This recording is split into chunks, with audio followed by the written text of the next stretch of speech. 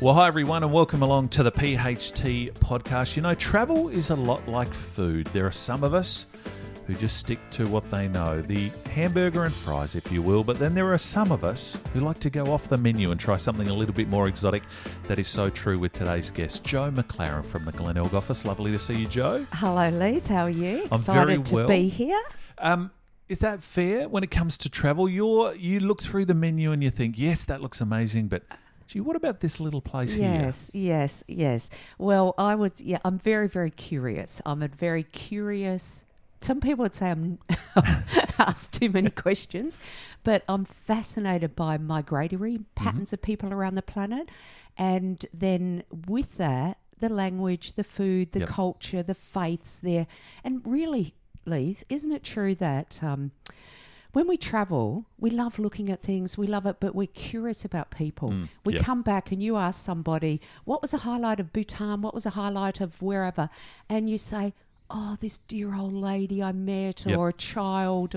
So that's us as humans, isn't it? I find that now when people say, what's your favourite destination? It doesn't seem to be the destination so much. It might be more the experience. It's something you've experienced in that destination which makes it your favourite. You mentioned Bhutan. This is what we're talking about today. This is that little dish on the menu that's right down the bottom that we've heard about. No one's really tried it, but you dove in. Tell us all about Bhutan. Oh, and the amazing thing about Bhutan is a tiny Himalayan landlocked country way up in the Himalayas between Tibet and Nepal and north of India and China on the north, north of and south of China.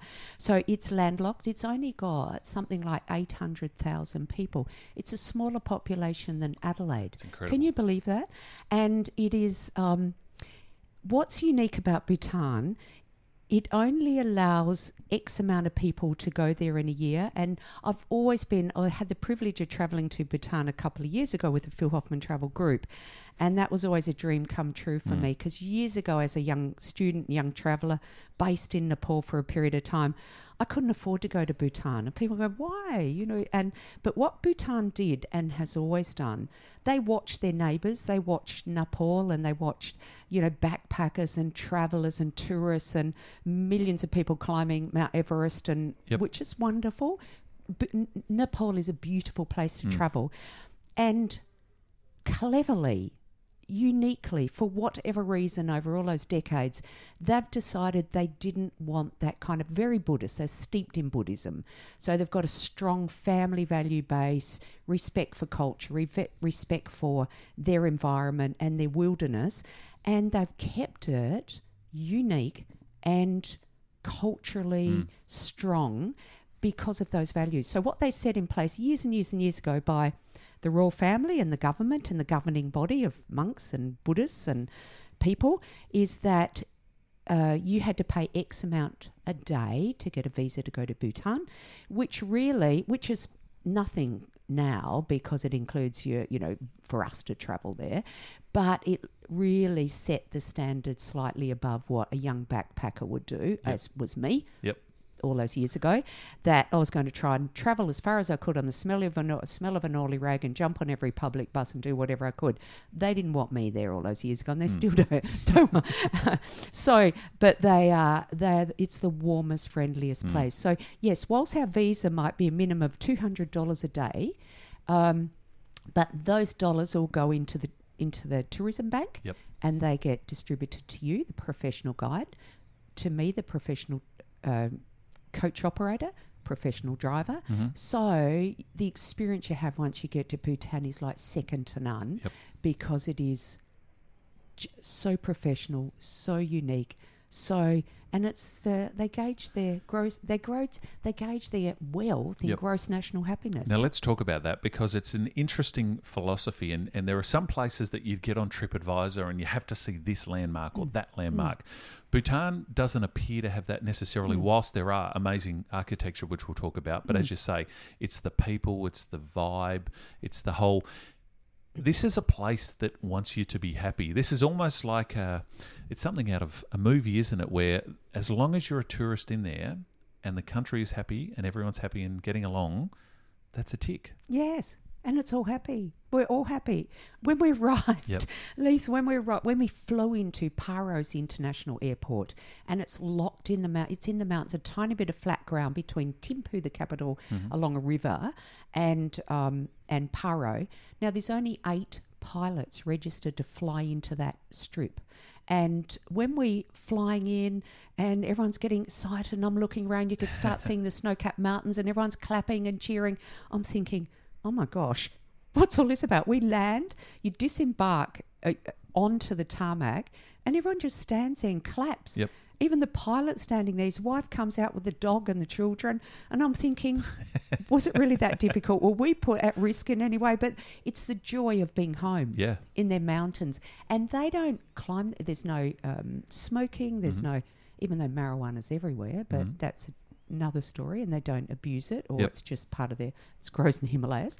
But they don't climb their mountains or they don't summit their mountains because they're sacred, because we're steeped in Buddhism here. Yep. So everything about their culture and their lives. So we arrive into the airport at Paro. We finally decide, well, we better keep moving because everyone's clapping and cheering and all the locals are home and they're back in their beautiful kingdom again.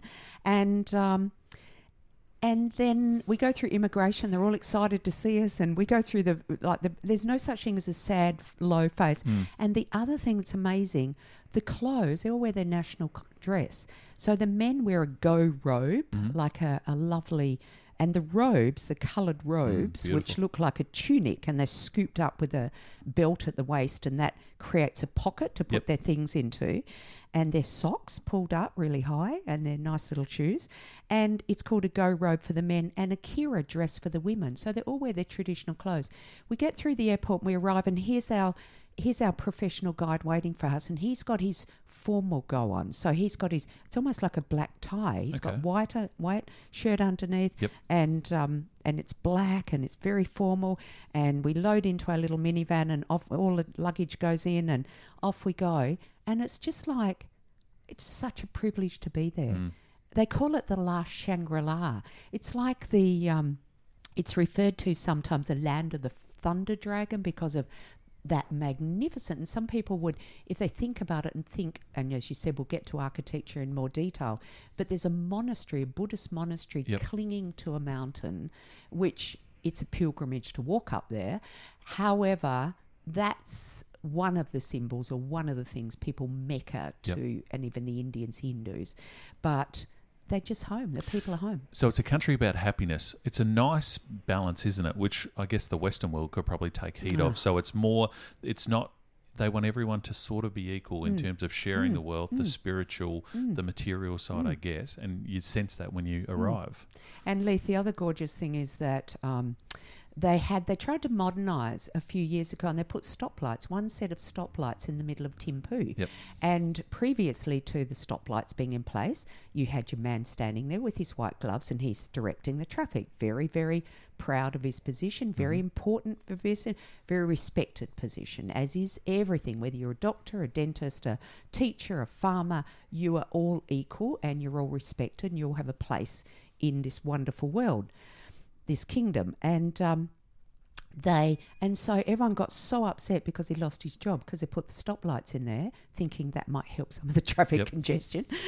And so they had to take them out, and he got his job back, and everyone's happy again. How good is that? That is amazing. Yeah. Can we talk about that temple? Because, as you say, it's something out of a Hollywood film where it's the scene of where people go for their, days, months, years of silence, or somebody's hiding in. That's incredible, isn't it? That alone. I mean, we're lucky enough to see a photograph, but to witness that in the flesh would just be incredible. Just hanging. Yes, it is. It's called. It's called the. That's right. I'm going to edit this. That's why I'm typing these times. Okay, if you need the time here. So what's this? 9:40. It's called the Tiger's Nest. Yep. The Tiger's Nest Monastery, or that's our common name for it. But what's so significant about this, it is literally as if you've thrown one of those sticky mud balls, there's no respect to this Buddhist temple, to a high building or a mountain and it's stuck there. Cliff face, yeah. A cliff amazing. face. And that is how treacherous it is to get up there. And of course, what happens, it's still a working monastery. Yep. And so there's monks in here. But it's become a pilgrimage over the years that even people from India will come, Hindus, whatever your faith. And of course, as a person travelling to Bhutan, a lot of people or a few people on our trip, all of us were determined to walk it, and some people just going to walk it. That's something they'd always wanted to do. Yep. And it's not, anyone could do it. It's lots of steps and up and down, and it's a few hours, but it really is a wonderful, wonderful symbol. And you can take a horse up, a little pony up far, or you can walk, or and the horses a little bit. I prefer to walk, because once I saw what the ponies were doing, they walked really, really, really close to the edge of the walkway, and they get out of the road and of the people, and it's like you're looking down the side, and whilst the rhododendrons are pretty, but Is Bhutan a place where if you're a spiritual traveller, you would find something more to take out of the trip? But if you're not, I'm not particularly spiritual, but I imagine it's the kind of place where, again, you would become reflective, or you would just maybe have a look at yourself, look at the locals. And I know there's a photo you've got of a lady, one of the local villagers there, who, is blind but is happy with her lot in life. This was the photograph you're looking at, Leith, this dear old lady, crimpled face, beautiful soulful eyes, traditional clothes. We were way out in the the east towards Tibet, and we went to a monastery, and this lady was nearly double. She's probably used to being the paddy fields, rice, or whatever, just an elderly lady. And she was walking, you always walk clockwise, so she was walking round the monastery. Because she was blind, she'd spin the prayer wheels as she was going round. She would have a pebble or a stone, and she'd be putting it on a windowsill, and then you watch her, and I thought, what's she doing? And she would put the pebble up, she'd put her hand out flat and feel the other stones or the pebbles, and she must have been counting how many times she was doing her circumnavigation of the monastery that day, and that was her prayers, and then she'd go home and get on with her life. And say if you were travelling with your family, with your children, and perhaps you've got no interest in the spirituality, or the children and the people would come up to your children, and they'd just look at your children, and then they'd take your children's hand and they'd want to take them and show them their school and their life. And next thing, they'd be all sitting playing together. And next thing, your son Bailey would be found something that looked like a Sharon or a ball, and they'd be kicking and playing and just integrating and being children. So it's a bit like what you hear about Fiji, where half of the appeal is the people. You get that with the Bhutanese as well. Can you give us some of the details in terms of the language that is spoken, the food, the climate? When's the best time for people to check out Bhutan? The official language is Dongka. Now, D-Z-O-N-G, Dong, is the name of these magnificent buildings you see everywhere. And yes, it could be a monastery. There'd be a monastery in there, but it's actually the fortresses. So that was the centres of administration, of education, of absolutely everything, medical. It was like in the old days where they have a palace or a kingdom or a fortress. So everything was in there. The equivalent of that is called a dong. And many of them still are the administrative centres, the government centre, the local council. They're the centre for all the festivals and everything. So they spoke Dongka. And so Dongka is the language, the common language of Bhutan. English is taught in schools, so we spoke English freely. And the children even want to come up to you and say hello, because they recognise that you're not Bhutanese. Of course. And but about 70% of the whole country is mountainous, and there's only a small percentage that is developed down on the flats, and they deliberately do it that way. They've got enough rice and food. They could run. They've got enough they could produce enough hydroelectric power to run the whole of electricity in India. Amazing. It is got that potential. So it's like a paradise in the Himalayas. It is a paradise, but they fiercely protect it so it's not exploited. The other thing that's really interesting, archery is the national sport. So, and also... Which again is a peaceful sport. Yeah, It's one that's person, right. It's quiet. That's right. It is. Anyone can It do is. And there's this strange animal called the takin, which is like a big... I suppose it's like a cow with this massive, big, heavy, thick face with these little horns. Okay. And the other amazing... the food's really quite interesting. Yes, there's a Hindu influence from Indians, I was but... going to say, because there's culture everywhere, China and That's India right, and Tibet one's Tibet. like, although nothing much culturally influenced from China because The the mountains. largest landlocked, that is a real barrier. Yep. Those passes that go through there are treacherous and they would be taken. Yes, mountain people live up in those mountains, but that's the barrier to Pretty China. hard to get across. So there's access to Nepal. There's access to Tibet through the mountains, and there's about 3 roads in the southern part of of Bhutan which go into India. Sure. So yes, there is an Indian influence on the plains, but some of the national dish is actually chilies with a creamy cheese sauce. Chilies, so predominantly vegetarian. Sure. And also there's some fascinating places. The national trees are cypress, think mountains. Yep. And also there's some other areas that we went to. We went into these, we saw a lot of yaks, so yak milk drank. And the other interesting thing is they're renowned for their festivals. So that's part of their culture. So a lot of people look at when these major festivals are on and they'll deliberately book their holidays to Good go to time one of these festivals. I can imagine the flags flying, Himalayas The in the prayer background. flags. And at every mountain pass, you'll see those prayer flags on bamboo poles. Yep. And they flutter, so your prayers are flowing across that pass How good's for that? goodwill. And the other interesting thing is times to travel. We're in the Bhutan's the northern hemisphere, so turn your mind to the opposite of us. Yep. So our summer is, as we know, December through to February, hot, hot, hot. Well, their winter is that time in the mountains. So they come into their spring as we come into our autumn in whatever it is, March, April, May. Yep. And so that's a lovely time to travel. May, late April, May, you start some of your festivals, and also all the rhododendrons and magnificent flowers. So the mountains start just a blaze of red and pink and white. And when we were there in May, we caught the tail end of the rhododendron and azaleas. Yep. All these flowers that we know in our gardens come from the Himalayas. Amazing. And then another great time to travel is the equivalent of they go into their a wet season then, and another nice time to travel is September. So people that are listening to this podcast and thinking Bhutan, I'd like to check. What kind of traveller should go to Bhutan? Who would you recommend Bhutan to?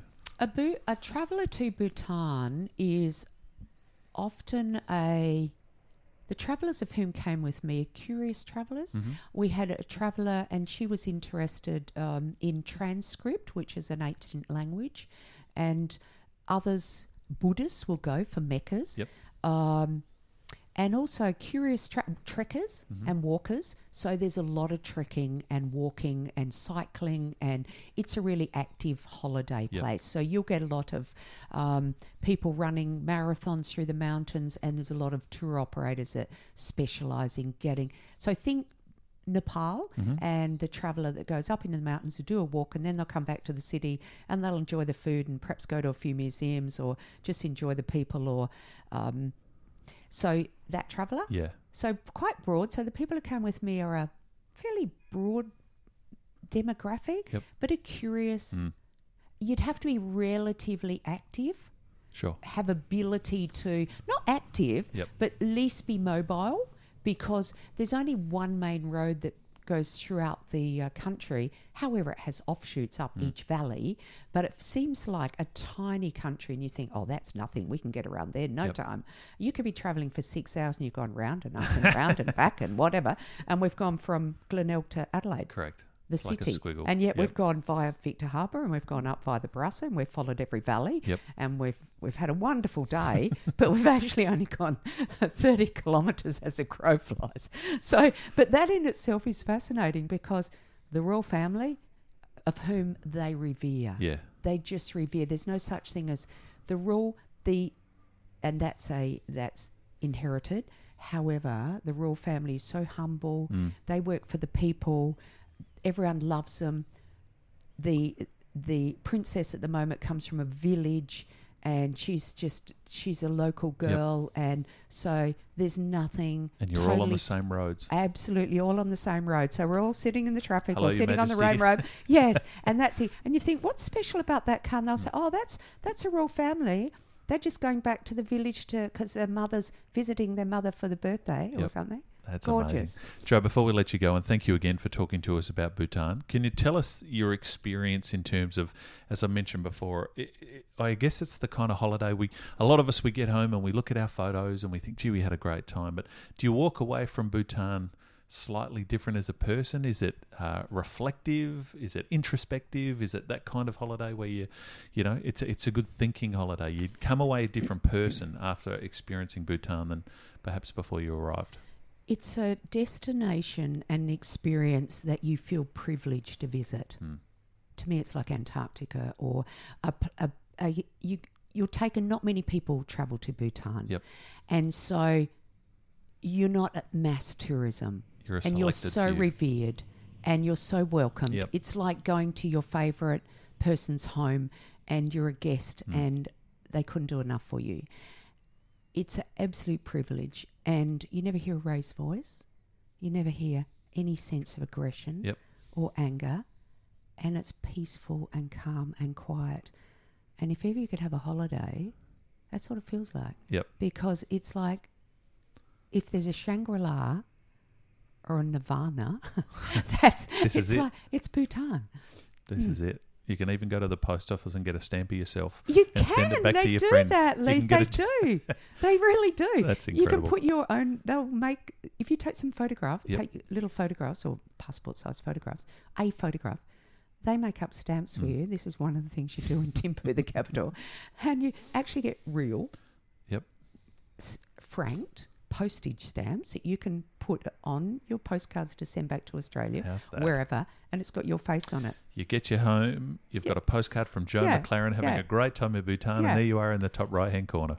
And when we say postcards, just on that for a moment, because we're in the mountains, we're in a kingdom, we're in a natural, beautiful part of the world. So I got a little SIM and put in a local SIM and put in my card so I connect to our local ground operators. But apart from that, you're off the grid. I love a holiday like that. Joe McLaren, thank you so much for that. If you want to find out more about Bhutan, come to Phil Hoffman Travel. There are 10 offices right around town, pht.com.au. Check out the social media channels and ask for Joe. Sit down and you too will enjoy the experience of Bhutan. Thanks, Joe. Thanks, Lee.